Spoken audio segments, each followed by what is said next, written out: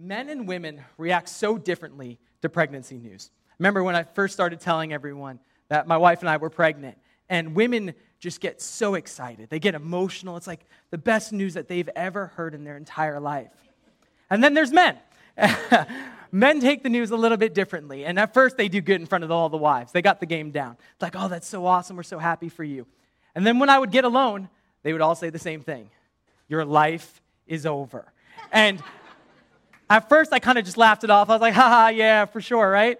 And the more I started to hear it, the more I started to believe it. Like, maybe my life is really over, right? And I began to get really discouraged. It kind of felt like I was going into the doctor's office and getting a horrible diagnosis. I felt like the doctor was like, Joe, you need to sit for a second. I got to tell you something. I'm not sure how to say this, but it looks like you got the kids, right? And I'm like, Doc, is there anything that I can do? And he's like, not for the next 18 years. Maybe we can figure things out after that, but it's not looking so good after this, right? And I was so discouraged. I remember telling Andrew and Doug, I was like, guys, I don't know if I'm going to be able to do this. Maybe my life is actually over. And right after I told them that, we went somewhere together. And no joke, 3 guys told me that my life was over and I was never going to sleep ever again. But now that I've had my girls for 5 months, I can honestly say that my life isn't over. It's definitely very different than what it used to be. But I believe the best is truly yet to come for me and my small little family. I have a picture of my girls for you guys. That's my Sienna and my Mila. They're very happy in that photo. And I just think that they're just the cutest little girls. And I'm not just saying that because they look just like their daddy, right? But this morning I want to talk to you about a part of your life that may feel like it's over. And maybe a better way to say that is a part of your life that feels burned or broken. And I think if we were all honest with ourselves today, we all have parts of our life that feel a little broken, parts of our lives that feel a little burned. As long as you're living on this earth, we will always have new hurts to deal with every single day. And some of us are really good at suppressing the pain. We're good at pushing it deep down, pretending like it's not really there. But that doesn't deal with the issue, and it doesn't deal with the problem. Let's talk about some of these different issues that we have today. For some of you guys, your marriage feels so broken today. You just never can seem to see eye to eye. You're always fighting, and it just feels like it's headed for divorce. And you're not sure if your marriage is going to make it. And you're not sure how that's going to affect your kids. For some of you, you feel burned today because you've lost someone that you love recently. And you're not sure how you're going to be able to move on without that person. For some of you, it's someone that you lost a really long time ago, and you've never really been able to get on with your life. Maybe you were angry with God that He allowed that to happen, and that burn has always been a part of your life. For others of you, it's a choice you made. You made a really poor choice in life, and that sin brought a lot of brokenness into your life, and it just feels like everything around you is falling apart, and now there is just so much pain in your life, and you just feel so broken. For others of you, you've been trying to have children, and it just seems like God is completely silent on this issue. And you've been believing, and you've been trusting, but it just seems like there's no answer. And so you feel burned today. Others of you, your child is making some really poor choices today, or is just really hurting, and you don't understand why all of this is happening. And so you just feel broken inside by what's going on. We all have things that are going on today, and my hope is that we can bring these things to the surface and see what God has to say about all of this. But here's what our problems would love to do. They would love to define us. They would love to tell you that you are the divorce, that you are that sin, that you are that broken relationship. But those things don't have to define you. And too many of you guys have been living in that identity for too long. You've let it define your life. You let it define the course of your life. And that has brought so much pain to you. And here's the other lie that you believe, that things will always be this way. No matter what you try, no matter what you heard, that things will always be this way. Maybe there's been a guy like me on a stage like this before who told you things could be different. But Monday hits, and things seem exactly how they were the day before. My hope tonight is that God would reveal something so powerful to you, that your lives would be changed forever. I'm walking with someone right now who made a really poor choice. And I know that the things that I just talked to you about are true because there are things that they tell me all the time. They feel like they'll never be able to escape these feelings that they have. They feel like they will always be stuck in this choice and it will define them for the rest of your life. But that doesn't have to be true. They feel like God can never really forgive them. They feel like when they stand before him one day, that all he'll see is their brokenness. All he'll see is their burn. But I think that there is more to that because we serve such an amazing God. I love HGTV, and I really was into it when we were looking for a house. It took us a really long time for my wife and I to find the right house for us, and we looked everywhere. And finally, I found a house that I liked. And my wife didn't like it so much because it was a fixer-upper. It needed work. But I could see that this house had a lot of potential. And that's what all these shows do, right? They take this couple who has just such great dreams of having the perfect home, and they take them to these homes that are kind of broken down, and they tell them, we can make this something awesome. But they have such a hard time seeing it because all they can see is the mess. And I feel like that's kind of my job for you this morning. Because the people can never see what the designer sees. And I don't think we can really see what God sees when it comes to our messes. And my job is to remind you today that God can do something with the messes in your life. Imagine if they had a show on HGTV where all they did was take people to broken houses that were a mess. The roof is falling apart. The bathroom needs to be redone. The carpets need to be ripped up. Just a total mess. And they said, wow, this is so awful. And the couple is so excited to hear their plan. And then it just ended. The TV show was done, right? That would be the worst show ever. Yet so many of us live our lives that way. We are so caught up in the mess. We think it's too overwhelming. We think it's too big. We don't think God can do anything with it. And we stay in the mess. We let that become our lives. It's time that we do something about this. God has too much of a plan for your life to stay in that mess that you are currently stuck in. And my hope today is that you can see that God has something so awesome for you. And if there's nothing in your life that you feel like is burned or broken, my first thought is that you're probably not being honest with yourself this morning. I promise you that everyone has something in here that's going on. But if that is you, what we're going to talk about, I believe, is one of the most amazing characteristics of God. When I hear this about God, it changes the way I live my life. It changes the way I worship and the way that I interact with others. See, it's so easy to be indifferent sometimes. We come to church every Sunday, we hear about him, we sing some songs, we go home. I think more of us need to be moved in our relationship with God. Our passion needs to increase. What we're going to talk about today moves me. It fills me with passion. It changes the way that I worship. And I pray that it would do the same for you today. And so we're going to be in the book of Nehemiah, and this is what it says in chapter 1. In the month of Kislev, in the 20th year, while I was in the citadel of Susa, Hananiah, one of my brothers, came from Judah with some of the other men. And I questioned them about the Jewish remnant that had survived the exile, and also about Jerusalem. So here's Nehemiah, and someone's coming from out of his town and telling him what's going on back in his home of Jerusalem. And what you need to understand here is a little bit of background. Now, God's chosen people had gotten kicked out of their land because they had made some really poor choices. They had chosen to worship idols over God. And God gave them so many chances to turn from this. But time and time again, they went back to their brokenness. They went back to their idols. And God needed to put an end to it. He needed to show them that there was something better. So he allowed them to be taken over. They were put in exile for 70 years. Now, this is important for a lot of us in the room. Because as I've been talking about these different ways that we're burned and broken, you've been thinking it's for everyone else. Because you made the mess for yourself.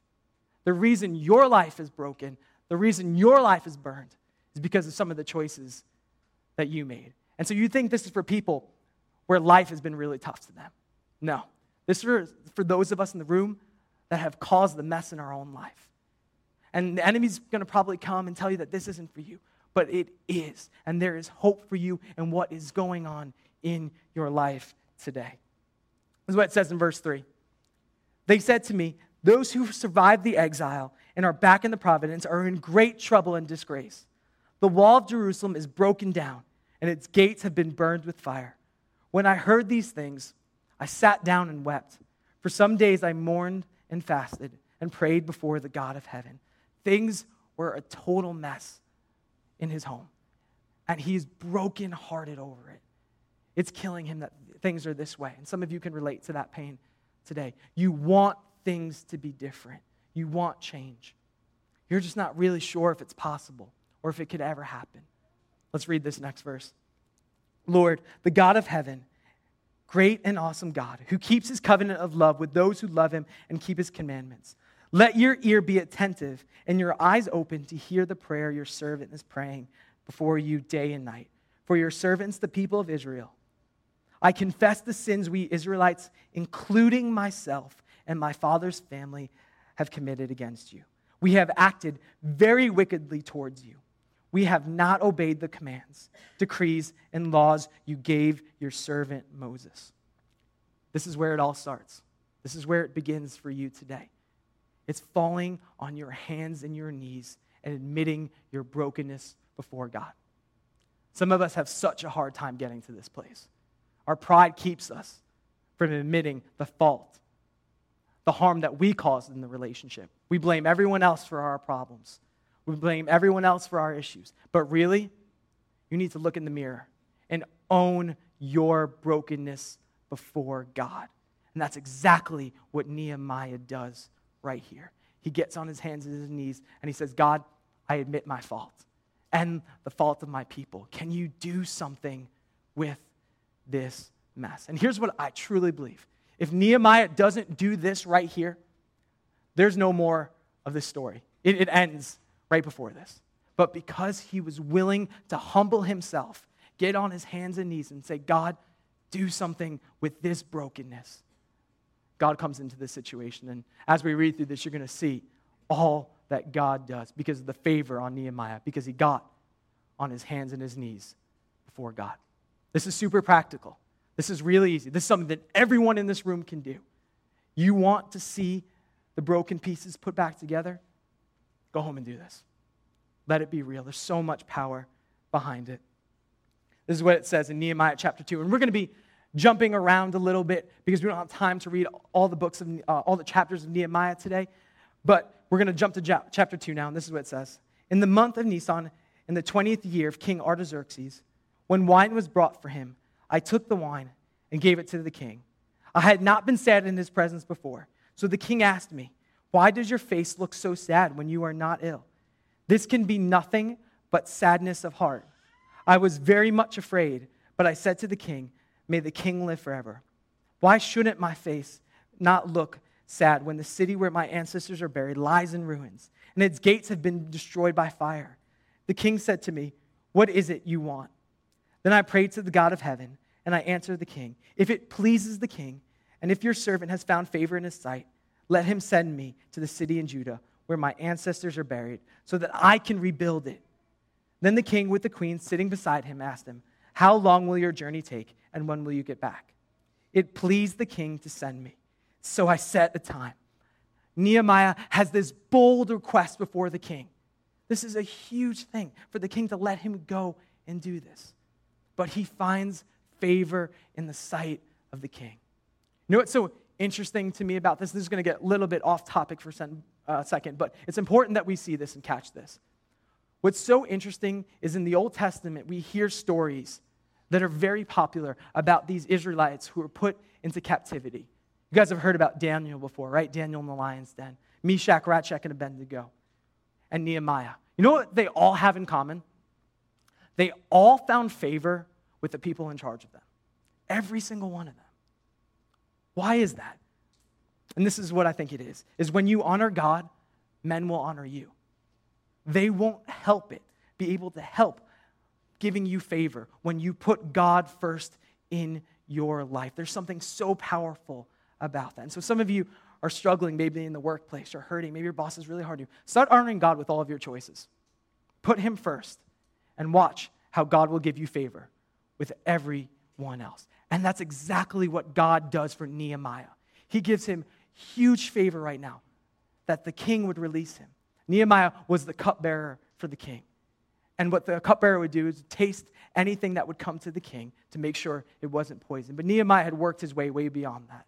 He had started there. He's much more of an advisor to the king at this point. And the king really respects Nehemiah. And let me just explain to you what happens next, because there's two amazing things that happen. Not only does the king let him go, but the king gives him a letter that Nehemiah asked for. He said, hey, can you write me a letter that would allow me to get to the province that I'm trying to get to Jerusalem, without any other trouble, so no one else will attack us, that they will know that we have your full backing, king.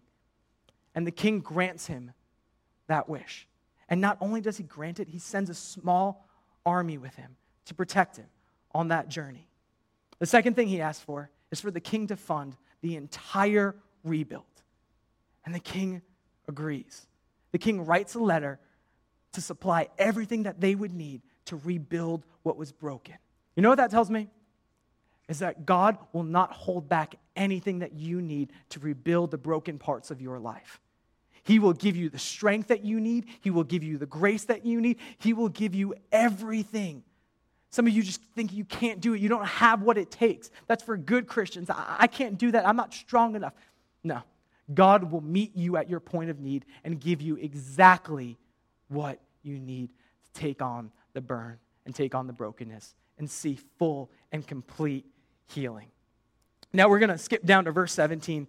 And what happens in the meantime is they get to Jerusalem and they kind of check out all the walls and they kind of assess all the damage. And this is what he says to the people in verse 17. Then I said to them, you see the trouble we are in. Jerusalem lies in ruins and its gates have been burned with fire. Come, let us rebuild the wall of Jerusalem and we will no longer be in disgrace. I also told them about the gracious hand of my God on me and what the king had said to me. They replied, let us start rebuilding. So they began the good work. The biggest problem for so many of us today is we think that God wants us to stay burned and broken. We think that God wants us to stay in ruins. We think that God is angry at us. He wants us far away from his presence because of all the wrong that we have done. But that couldn't be farther from the truth. God delights in restoring his people. It brings his heart great joy. When the world has discarded you, God calls you. He's chosen you. Some of you just need to change your view of God. He isn't upset with you. What he did on the cross is enough. There is forgiveness. And yes, there will be a time of consequences. And sometimes that hurts. But after those consequences, there's restoration, there's healing, and God can put the broken pieces back together. But you just need the faith to believe it. You need to be brave enough. Nehemiah was brave enough. I wonder how many other people were upset about the news of Jerusalem and didn't do anything about it because they thought it was too overwhelming, too big of a job, that it could never be done. Nehemiah was brave enough to believe that God really is who he says he is. Can you be that brave? See, I'm giving you the promise in God's word today. The question is, can you water it by faith? Can you believe? Can you take a hold of it? We have such a hard time with that. We want to know exactly how it's going to happen, how it's all going to unfold, but that's not your job to know how it unfolds. Your job is to believe by faith that God really can do it, no matter how big and how overwhelming it is. Believe. Be brave enough. Stare that issue down and know that God is with you in the middle of it. And then chapter 3, it kind of just gives us the details of what everyone did in the rebuild and all the families that were there. And Nehemiah was a great leader. He didn't take extra food for himself. He made sure that everyone was at the same level. And there were a lot of different divisions and different groups that were getting upset, but Nehemiah led them so well right through all of it. And we get to verse 4, and chapter 4, verse 1, and it says this. When Sanballat heard that we were rebuilding the wall, he became angry and was greatly enraged.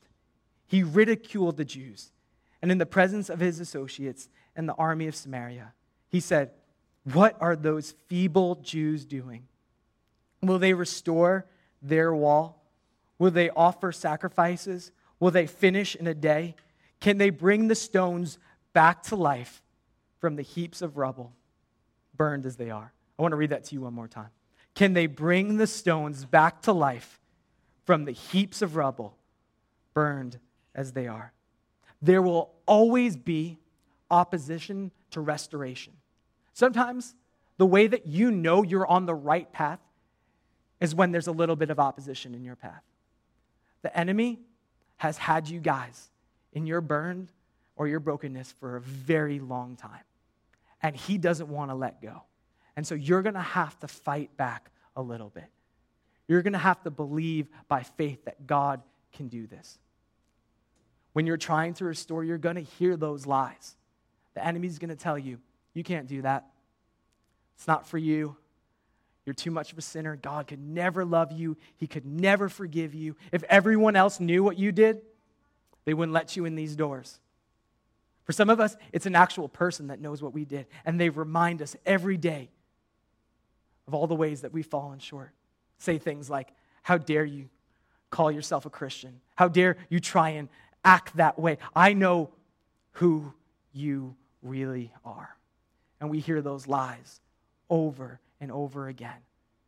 And we give up so easily because we just feel like there's no way we can get through it. We believe the voice of the enemy, the voice of our doubters, over God's promises.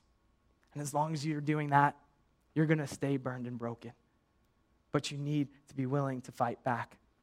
Whenever there's an issue with anyone on my teams in the green room or 22-6 kids, I always tell them, if that person is really upset with you, mad at you, don't talk back to them. Don't say anything to them. All you tell them is go talk to Joey. And the reason why I do that is because sometimes parents are a little bit biased when it comes to their kids. It's really funny. And I'm a parent now, and I can kind of see myself becoming that way a little bit. And I'm not thinking about anyone when I say this, but parents never think their kids are wrong. Like, their kid could be hitting another kid in the face with a toy, and they would be like, oh, how sweet my child is, sharing that toy with that kid's face. Like what an angel, right? You think I'm joking when I say stuff like that, but the reason why I do that is because those are my people. I place them there. I know who they are. I don't let anyone on my team that I don't know well. And so if someone has an issue with them and they're in the wrong, I'll take care of it. I'll discipline them. But if they're in the right, I will be their biggest advocate.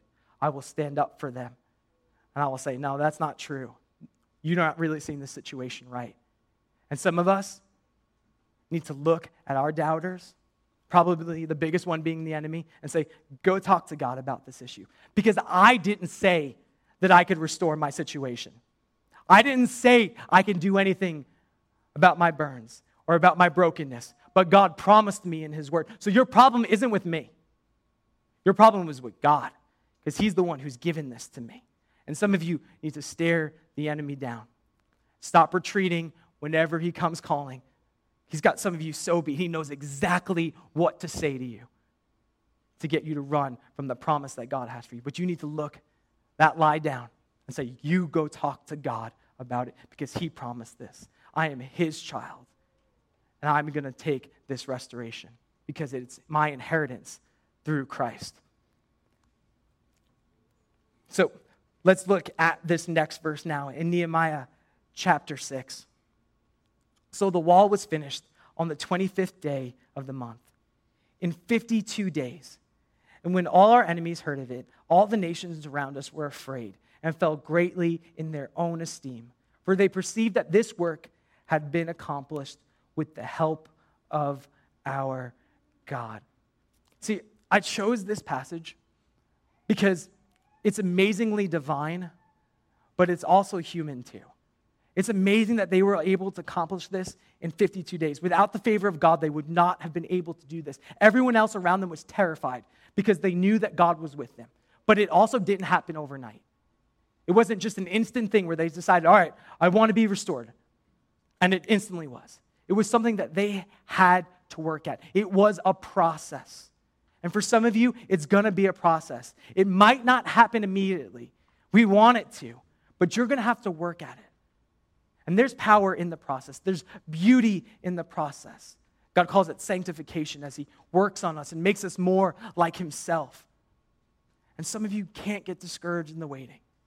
There will be some tough days where you are really going to have to fight and stand your ground throughout this process. But that doesn't mean the promise isn't yours. You can step into it now. Just because the battle's already won doesn't mean you don't have to show up and fight. So many Christians misunderstand that. You still have to come up and fight and play your part. But God has already won the victory. You just need to walk in it now and believe it by faith. And one of the coolest things that Nehemiah did, and that so many of you are going to have to do this, is when these characters like Sanballat, because they would come at them a lot and they would threaten them. And so Nehemiah eventually set up some guards to stand place. And he told every man that was building and working on the wall, he said, I want you to work with a sword on your hip. That's so good. It preaches for itself this morning. The Bible is sharper than a two-edged sword. It's the word of God, right? So many of us, while we're in this process, while we're working on it, need to work with God's word on our hip. That anytime the enemy comes at us with one of his lies, we have scripture that fights back. Some of you need to go home and find some scripture, write it down, and carry it with you everywhere you go. And every single time you hear a lie, you let the enemy know that you're not an easy target, that you're not going to just roll over, that you're going to stand on God's word and see victory in your life. I love that Nehemiah made them work with their sword on the hip. It's such a powerful example to us today. You know what else this verse tells me is that the size of your difficulty is often a sign of your potential. So many of you have such great potential, and the enemy is so terrified of what you could do with your life, so terrified of the people that you could reach. There's people that you could reach that I never could, and the enemy is terrified about that, of all that your family could do, all the power that God could unleash through you. Terrifies him. Maybe a better way to say this is the size of your brokenness is often a sign of your potential. The more broken you are, the more glory God gets when he restores you. How powerful is that? What an example of God's greatness, of his glory, than him being willing to use broken and flawed people like you and I. That these broken things don't define us anymore. They have no power to tell me who I really am. But Jesus can say who I really am. And so, what impossible situation do you think God can't restore? What is it? Is it that relationship? Is it that child? Is it that sin that you committed? Because it's all dealt with by the cross. There is nothing too big. God's claim for your life is more powerful than anything else. I love what Nehemiah says, that you have no claim over us. God has all claim over your life when you are in Christ Jesus. Nothing else can tell you who you really are but God himself. And there's nothing too big, no difficulty that you're working through today that he can't overcome. You just got to believe that he can really do it. And so here's the bottom line. What I want you guys to catch is that Jesus can bring the ruins back to life. Jesus can bring the ruins back to life. Almost forgot to tell you guys this, is that when God restores, he doesn't just make things how they used to be. They're always better than they were before. When God restores, he multiplies so that they were better than when they used to be, that it's greater. We see this in the life of Job. Job had suffered in so many different ways in his life. And the Bible tells us that at the end, he had a double portion of everything that he had in the beginning. And his latter days were better than the beginning. The same is true for us today, that when God restores you, the anointing is doubled. That the relationship is better than it was before. That the child is stronger than it was before. When you believe and you let God come in to the burn and you let God come into the brokenness, it's always greater than it was before. I want to read to you guys something that my grandfather wrote. He used to write a newsletter for this church, and he wrote this in June of 1999. In my own life, I can attest to God's great restoring power, because on too many occasions and in too many incidents, God has taken me back from the brink of destruction and has restored my life in ways that I could never have dreamed of. But I must confess that the enemy has not been responsible for all of the wrong that has taken place in my life. I have to shoulder some of the responsibility for things that have happened to me, things that have occurred because of the poor choices I have made. I have paid the price for my mistakes. I have found that even my mistakes, God is able to filter through his great restoring power. Beloved, I have seen God restore almost all the areas of my life that the locusts have eaten. And God has even allowed me to do things in my life now that I was not able to accomplish when I was working and well. My grandfather went through really hard times of sickness and cancer. And I just wonder, go with me for a moment here. I wonder if one of the reasons why God allowed my grandfather's life to be so broken was so that someone in this room today who didn't believe that God could really restore, that God couldn't really put the pieces back together, could hear his testimony right now.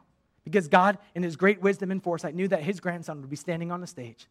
And between 3 services today and people watching online, almost 600 people will hear that testimony. What a great God we serve. Here's what I believe, that nothing is wasted, ever. God sees it, exactly what you're going through today. And now what you do when God sets you free from your burden or brokenness is you help others. You see what they're going through and you help them with what seems impossible in their life. Jesus can bring the ruins back to life. Let me pray for you. God, I thank you so much for today, that you're a good God, that you are full of grace and mercy, Lord. And I pray over everyone in this building that you would restore all that the locusts have eaten. God, I pray that people would work at this restoration with your word at their hip, Lord. That they would fight back, that they wouldn't be an easy target for the enemy. God, I pray that we would see lives change, that we would see families change, God. We believe by faith that you can do this. Even when we can't see, even when we can't understand, we know that you are still on your throne. We love you, Jesus. We'd be lost without you today, God. Every good thing in our life is from you. We don't misunderstand that. We get that today, God. You are so good. You are so powerful. Thank you, God, that you love to restore broken people, that it pleases you, God. I just pray, God, that today would be the day of new beginnings, Lord. That people would go home and fall on their hands and their knees. They would seek you, God. That Monday morning, they would keep fighting. And that this would bring real, lasting change. We love you, Lord. For all these things in your name. Amen.